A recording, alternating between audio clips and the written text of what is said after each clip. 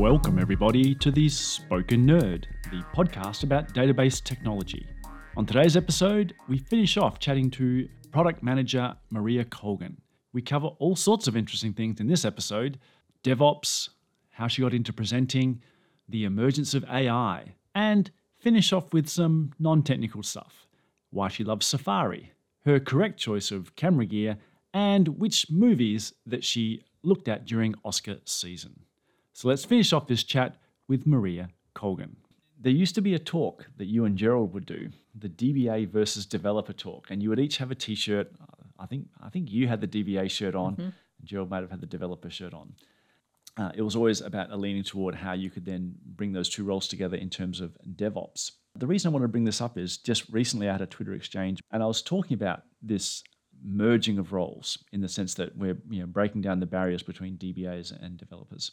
And they responded, they said, it's never about the technology anyway.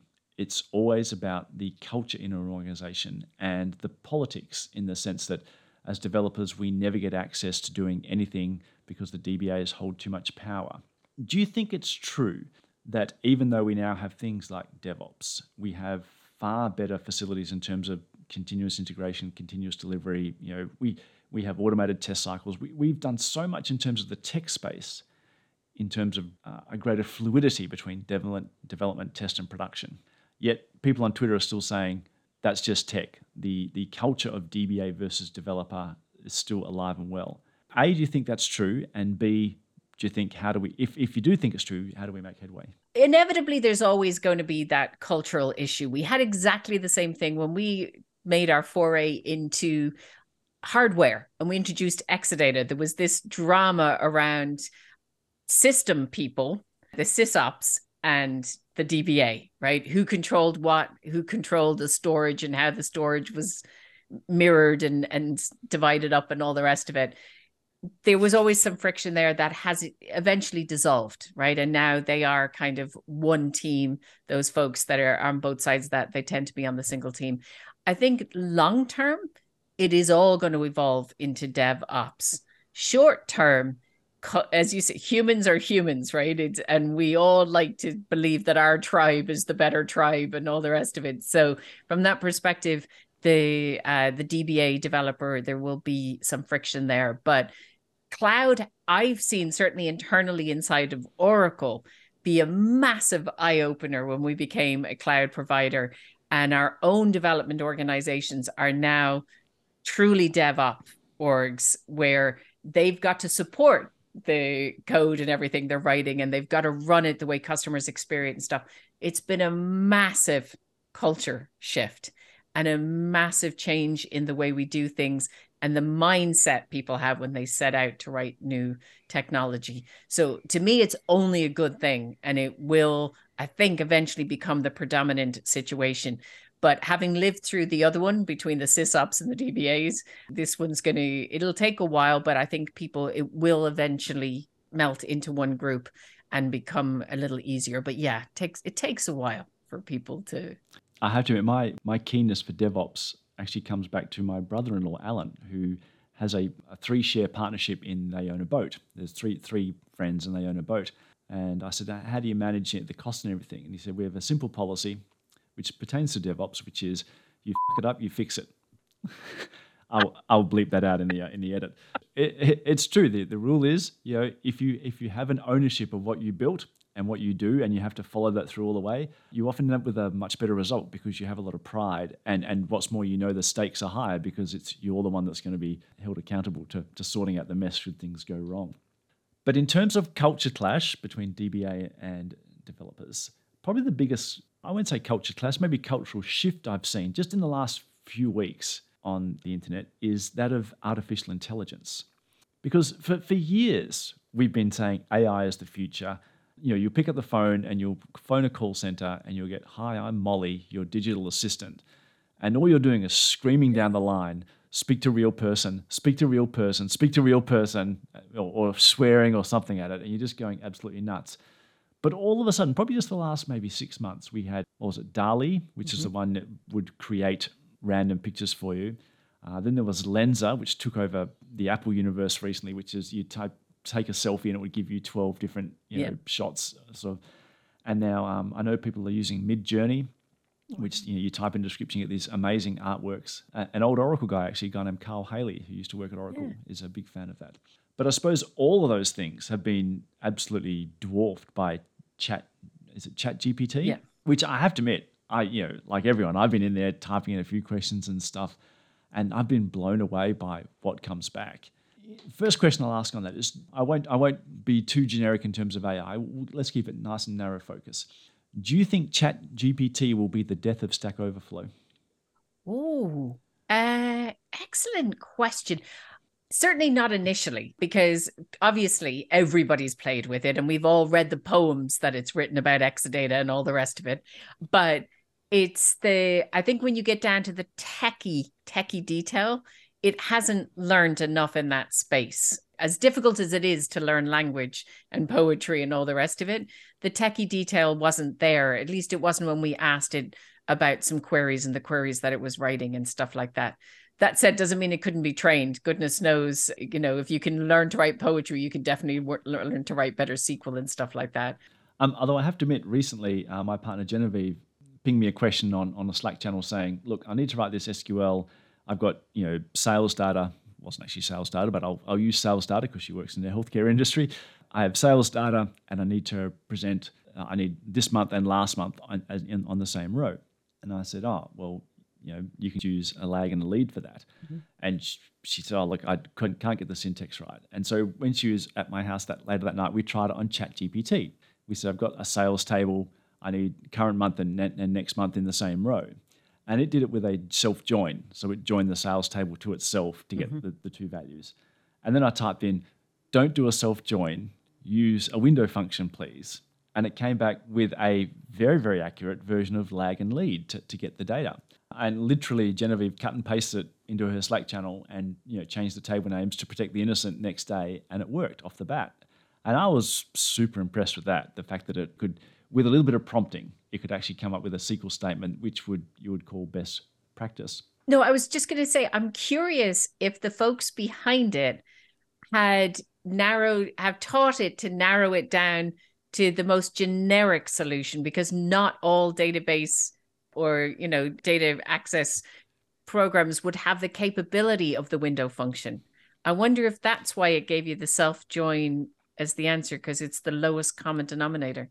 Certainly possible. In fact, what I should do is throw in some pattern matching queries and see how it goes. One would imagine, as he puts on his spruiking hat, it would say, I'm sorry, only Oracle does this because no one else has it.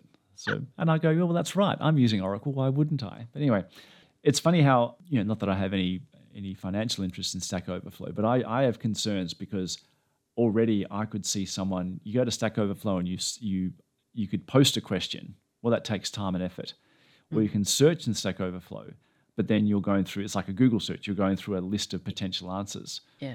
Whereas all of a sudden the ability to say, I want the answer to my question, just bang it into ChatGPT, I could see that absolutely dominating the discussion. And what's more, because Stack Overflow is Google searchable, you can pretty much imagine that all of Stack Overflow's contents are already in there.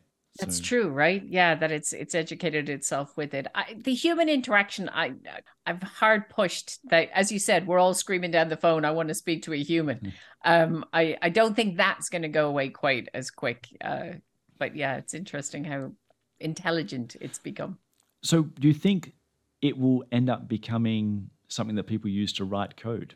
Because remember, everyone's talking about Git Copilot being the greatest thing since sliced bread, which I like that, the concept of, a couple of clicks and you've got the semblance of a program and then you fill in the details, the artistry of it, I suppose.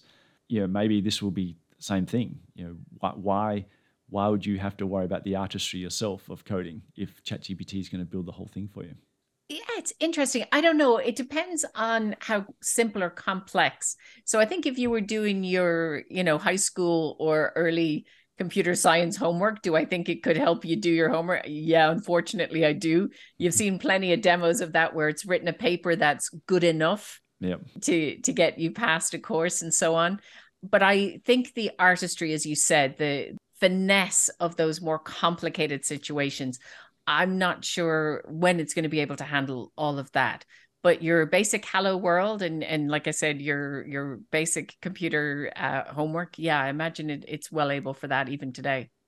I have to admit, I played with the concept of I asked ChatGPT to write me a blog on SQL tuning and actually posted it on my blog. I said this is a fake post, but and it's one of those things where it just went round and round, sort of in circles, going, make sure you've got good plans, make sure you've got the right indexes in place, and don't forget, check your indexes and make sure they're reliable, and if necessary, make sure your indexes are correct. Yeah, like there's a lot of circular stuff, but at least it read reasonably okay. But it would be funny to see that you and I often have to give a lot of presentations. And what people don't know is that to give a presentation, one has to build a presentation. I sort of almost look forward to the day I can type into ChatGPT, please build me a deck on the following, using the following template, and then I'll just fill in the rest. So that could be useful. Speaking of presenting, you're very well known in the community, not just being as a product manager, but being a master presenter. When did you get into presenting? Oh, it was a long time ago. It was actually when I still worked in the real world performance group. We got asked to do a session at Open World. Oh God, years and years and years ago. And the first one was absolutely brutal.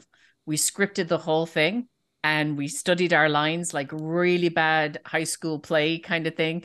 And I know, as if no passion or understanding, I just regurgitated what I thought were the critical things to folks. So yeah, the first one, most people would be grateful that they missed that one. It was not my most stellar moment, but the joy of sharing knowledge and sharing how to do something and simplifying it for folks, kind of demystifying it, was very appealing to me. And so with a little bit of practice, it wasn't quite so painful to sit in the sessions, I hope. But yeah, that was my very first taste of it. It was Open World many, many moons ago. You and I have that wonderful privilege and luxury of that our first dallying attempts at presenting were done in the era pre-YouTube and pre-video. Thanks be to God. And it's so good, isn't it? It's like, people often say, they go, oh, you seem really relaxed presenting. And I just go, yes, that was always the case. Always the case. Yeah, because there's no evidence. There's no evidence out there. Most of the people that saw my first talks have either died or got out of IT. And so, I go, yes, I was always totally relaxed on stage, always very well prepared. It just came totally naturally. Yeah, that's the beauty of being able to lie. It's like, they'll never know. They'll never know how bad it was. Oh no, I still have the painful memories. I don't think I can blot it out quite as quick as you did, but yeah. A variant of presenting is you and I both do the occasional YouTube video. Yours have sort of morphed into a more anime style. You're using some cartoon. What drew you to that? So it was actually my boss who said it, who introduced me to that. One of the ways his kids had been dabbling in it, and he really liked the medium. And the more I played around with it, the easier it was for me. The thing I hate most, and it's the one thing I dislike about Zoom, is being on camera myself or watching yourself on camera, because all your little idioms, everything you don't like about yourself is kind of greatly magnified and in your face. And so when I was editing videos for YouTube where I was presenting, I was way more hung up about what I looked like, or my God, that piece of your hair is sticking out. And no one told me I should have brushed my hair before the video started, whatever. That drove me mental, where when we did the animated version of it, it was all about the content and what was on the content. And I thought they were just a little bit more interesting than if I only ever showed you a command line interface with the examples. I thought it would just be a little nicer to do it with the cartoons and stuff. But it also forced me to keep it short and concise, which I also think is kind of important for video content. I think one of our failings at Oracle is we publish a lot of content which is an hour long, and that's not in the modern world. In fact, YouTube used to say they used to value videos about 10 minutes long. And I read recently that they've actually redone that now. They're looking at 5 to 6 minute time frame. And plus, of course, you've got the emergence of TikTok and Shorts, which are a minute long. When I actually interviewed one of our interns at Oracle, I was asking, how do you learn stuff? And she was saying, if I can just find a 30-second video on it, that's perfect. And I was like, that just killed 99% of my YouTube videos, but not to worry. It's funny you talk about recording of oneself in things like Zoom. It's funny if you do enough of it, though. It's funny how I now can just look at the audio waveform and I say and so many times, because every time I start a sentence, I'm like, so, Maria. And so I've got so many nowadays that I can actually look at the waveform and go, yep, that's so, that's and I can just edit them out simply because I do it so frequently. I now know the shape. I know the shape of my my own failings, which is just tragic. Obviously, related to presenting is the fact that we do it at conferences. We've just come back. When I say just come back, a few months ago now, we've just been to Cloud World in Vegas. I asked Dom the same thing, and I'll ask you, do you think it's a good thing to move to Vegas and away from San Francisco for Cloud World or our major conferences? Pros and cons is how I would say it. There were a couple of things I liked about Vegas that okay, so I should be honest. I wasn't expecting to like anything about the Vegas experience. I was a diehard, born and raised in, open world San Francisco. That's what I knew and loved. And I was very worried about the shift to Vegas because it's a different vibe, right? And definitely. The motivations to go to Vegas are very different to the motivations to go to a technical conference. So the pleasantly surprised, I did actually like that we were co-located. In fact, I disliked the fact that we ended up using the Caesars Forum. Yeah. I liked everything that happened in Venetian. And I think going forward, they're going to keep it all in a single location rather than trying to do multi-location. Because I thought there was great cohesiveness to that. Everybody was staying there, or nearly everybody was staying there. All the sessions were there. The hands-on labs were there. The keynotes were there. It felt much more like Moscone to me in that respect. And I thought that was great.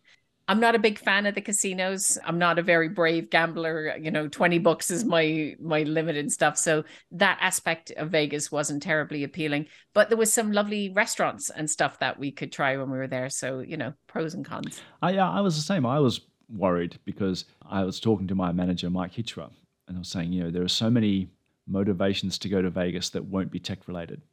And so I was worried that we would get an audience demographic which had gone to their manager and said, yes, I need to go to open world, and we would never see them.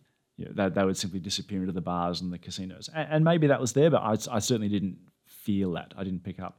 I agree on Caesars Forum because I had talks in Caesars Forum, and what I found was there was constantly people coming in all the way through your talks because they'd been, like, I didn't know how to get here, I couldn't find it, I had to cross the bridge was closed, etc. But I think everyone was aware of that, and I think we'll fix that for next year.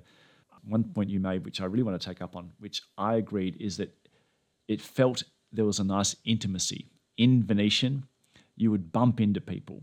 You would come out of one room, and because there were talks all lined up along a whole series of rooms, as you came out, you'd bump into other people and whatever. And that felt really, really good. That felt even better, in my opinion, than Moscone, because Moscone, some of those rooms are great for keynotes, but you don't need a 1,000 seat room for a 300 person talk. So I was really, as you said, I was worried about Vegas, but I was super impressed, especially with that Venetian side. I thought that brought back that nice intimacy. And along that line, do you think the future of conferences, maybe not things like Cloud World, but the future of conferences is smaller events? Because we do see the major user group events becoming less frequented, but they're smaller events becoming more popular in terms of much more frequent style, smaller kind of meetups. Do you think that's the future of conferences? I think so. I think because there's so much content available now. I don't know about you, like when we would first go to conferences, that would be a huge opportunity for education in new tech, the new features, new technology. It was our training. Because there just wasn't any other way. But now, because everything's online, there's videos, there's blogs, there's documentation, everything's available to you online. I don't think that desire to go to the user group to learn or to be educated is nearly as great as it was. But the smaller, more frequent ones on perhaps more like directed topics, I think is definitely going to become the future of it. Yeah. Okay. And I think that'll be a challenge for us in the sense that it's much tougher. It's much tougher to run 10 100-person events than one 1,000-person event. Yeah, the logistics is just a pain, etc. But I'm sure we're up to it. Now, I'll finish off the podcast by getting a little bit off the tech because I've finally made it down to the last sentence in your LinkedIn profile, which is, during my downtime, I can be found either in Ireland with friends and family or on safari in Africa where I get to indulge in my passion for wildlife photography. We've talked briefly about Ireland, so let's move on to wildlife photography. Where have you been? Like, do you go on safaris? Where have you been on some of the safaris? So we did a lot in South Africa, and then Kenya, and more recently in Botswana was the last one, which was on the bucket list for a long while. That was one of these pre-COVID trips that kept getting postponed and postponed and postponed. So we finally got to do it, and it was unbelievable. It's funny. Safari is one of those things. You'll talk to people, and there's a bunch of people who'd be like, "I've no zero interest. Don't understand why you'd want to be out there in the back of a Land Rover bashing around the bush looking for animals." But then there's another group who's like, I've always wanted to do that. And I was definitely in that camp. And once I had my first one, you do kind of get mildly addicted to it, of just one better shot, or, I want to find this animal that others have seen that I've never had a chance to see in the wild. So yeah. Are you a luxury safari person, or are you a hardcore, we're out sleeping in the tents on the ground in the dusk kind of safari person? Or a mix of the two? Yeah. So my husband would say I am not hardcore for sure. He is super hardcore. He would absolutely camp, no bother. We did stay in tents. We have stayed in tents. He does not consider them proper camping though, because they do have an indoor bathroom and there is a shower, even if it is a bucket and stuff. So for him, that's not hard roughing it camping. So yeah, I'd say I'm more on the luxury camping side of things for sure. I am rather fond of a real toilet. And in Botswana, so I'd imagine in Kenya, I've known friends who've gone safari in Kenya. What's the wildlife of choice in Botswana? It depends on what the great thing about Botswana is that the majority of the country has been given over to wildlife and safari, the opportunity to go on safari and stuff like that. So they have a huge diverse range of animals there. For me, it's going to be right up Martin's Wickley's tree. I'm big cats. If it's a cat of any kind, I'm in. Funnily enough, domestic cats not so much, but the big cats in the wild fascinate me. The dynamic among the pride and the coalitions that they form is fascinating to me, and I could watch them all day, every day. But the thing that surprised me the most in Botswana were the elephants. We'd certainly seen elephants on safari previous to that, but nowhere near the big numbers of them and nowhere near the playfulness of the elephants in Botswana. Seemed incredibly relaxed. They had these really big families, lots of babies, and just pure joy of being alive. Couldn't be captured any other way than watching the elephants play in the river. Yeah, it was pretty spectacular. Certainly every time I watch, the countless David Attenborough shows, it always blows me away that elephants, they do seem so social. That they seem close to humans in that sense, in the sense that, there's very much, go see Auntie Bess. She'll look after you if you've got a thorn in your foot, whatever. It's very much sort of that the kind of things that we would do as human beings. Now, controversy time. This could be a podcast ending question and answer here. What camera gear do you use? What camera brand are you using on your safari? So Canon, I'm afraid. I know that's look, a woman after my own heart. I'm a Canon man. We are recording this on a Canon camera. All you Nikon people can just and Panasonic people I know there's strong push within my circle of folks for the Sony at the moment. That seems very, very popular. Some folks that can remain anonymous here, but my boss and Chris Rice. But those kind of people are pushing for the Sony. But yeah, it's basically what honestly. It's a bit like the Mac PC kind of conversation. All of my experience has been with Canon, and so we already had a lot of the lenses and the stuff that you need. And although, yes, they've done amazing things with the camera bodies over the years, the controls, the rough, here's how I set the ISO level, here's how I do this. It's all stayed pretty much the same. And so once you're kind of down one line, you're kind of stuck on it, I think. I agree. I'm a Canon man, and I have to admit, I do have some friends who are big Sony fans, and certainly when it comes to recording video, the Sonys generally people claim are better. So I get a lot of push from people saying, oh yeah, you do videos on YouTube, you must be using Sony. But no, I'm a Canon man. Now, closely related to being out in the desert, doing it rough, around wild animals, is building Lego, another hobby of yours. When did that start, and how on earth did that start? So that started way back in childhood. I have a younger brother. I had older sisters and a younger brother. And when he arrived, he wasn't terribly popular, God bless him, with three older sisters. But when he arrived, the types of toys that came into the house evolved a little bit. And Lego started to show up more often because apparently when we were kids, that was a boy toy as opposed to a girl toy. And I was fascinated with that. It's a bit like the coding, right? If you type in all this code, you eventually get the game at the other end. If you put all these blocks together, you eventually get something very cool, whether I think when his stuff, the fire station, the airport, whatever it was you were building as kids. And so I had a love for it then, but by the time you become a tween or a teenager, whatever, it all goes by the by. And it was somebody bought me a set years later that kind of got me back into it. And Lego figured out they had all of these fans that were kids 30 years ago, or giving myself a youthful reduction there, but that were kids 30 odd years ago that are still fans today, that they still find it very relaxing to put the pieces together and build something. And so, yeah, that kind of got me back into it with more the adult kits that are out there now. I think it might have been my husband, Mark, who bought me the first kit that got me back into it. Because there's some big kits out there now. There's very big kits. Yeah. So my Christmas present was was the Harry Potter train thing. It's massive. I mean, the hardest part of all of that is where the heck do you put it once it's built? So yeah, some of them are like I've deliberately avoided the Eiffel Tower because I have no idea where we would store that once it was built. So you've tweeted over the years the number of the big Lego kits you've assembled.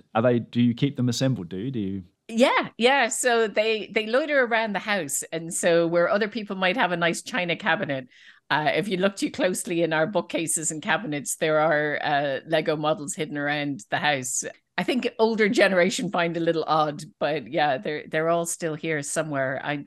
As I said, we might need to build an extra room onto the house to store some of this stuff. I feel bad breaking it down and putting it back in the box. I do. My son was an avid Lego fan, and yeah, he would build them, and literally he'd go, "I'm done," and then take it apart and put it away in the box. And I'm just like, what are you doing? It's like a jigsaw puzzle. It's like ripping him apart. I never understood it, but that was just his way. I'll finish off with one thing that we've been very lucky to chat here in January, because I know that there is no chance ever of getting you for any kind of time in February because it's Oscars season. And I know that you're an avid watcher of movies. Now, I've got the list of 10 Oscars Best Movies nominations here. Let's go through and see. Now, this could work out really well or work out really badly. But okay, you can give me a yes or no if you've seen them. Okay. The Fabelmans. Not yet. No. The Banshees of Inisherin. Of course, yes. I am the same. That I hope that wins Best Picture. That was just a magnificent movie. Women Talking. No, I haven't seen that yet. A bunch of women in a barn. I need to see it, but I haven't seen it yet. Have you seen Tar? That's an Australian actress, Kate Blanchett. No, I'd love to see that. Yeah, it looks amazing. The problem I'm having with some of these is they're not available on streaming yet. Dragging your ass actually into the cinema, which everybody's still a little nervous about here. It's funny in terms of when it comes to monetary investment. There was a cinema complex here in Perth that obviously nearly went under in COVID, but they literally bet the bank. They loaned big and literally rebuilt their cinemas inside out. So every chair is reclining and the whole thing. And they said, we're either going out bankrupt or we're coming back and they've survived. And now every other cinema in Perth is now deserted and everyone goes to these ones. So they've done well. So everything, everywhere, all at once. No, but I haven't seen that one yet. Although I believe that's going to run away with it, to be honest with you. This is the weirdest movie I've seen in a long, long time. I can highly recommend it. Let's just say, take note of the Office Awards.